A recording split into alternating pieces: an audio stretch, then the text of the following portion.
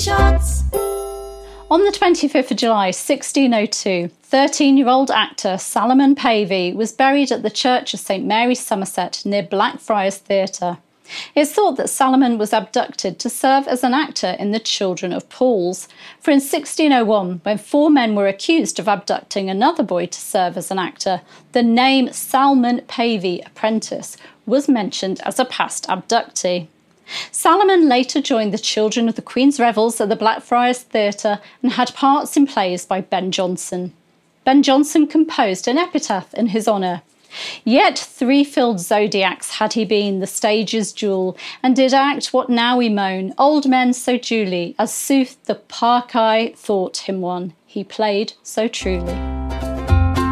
Tudor History Shots.